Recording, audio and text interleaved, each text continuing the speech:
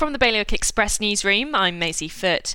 Hospitality industry heads are holding urgent meetings with Jersey's government after fears the UK's new points-based immigration system could cut off the island's supply of workers. The visa scheme will come into force next year. The states of Guernsey need to get a better handle on their property portfolio, according to a local deputy. She claims the mismanagement of staff office space could be wasting taxpayers' money. A former Guernsey deputy has submitted a code of conduct complaint against the Education, Sport and Culture Committee. It was in relation to statements made about a policy restricting parking at the proposed new schools. And people in Jersey have cracked the case of a mysterious concrete and iron structure found in St One's Bay.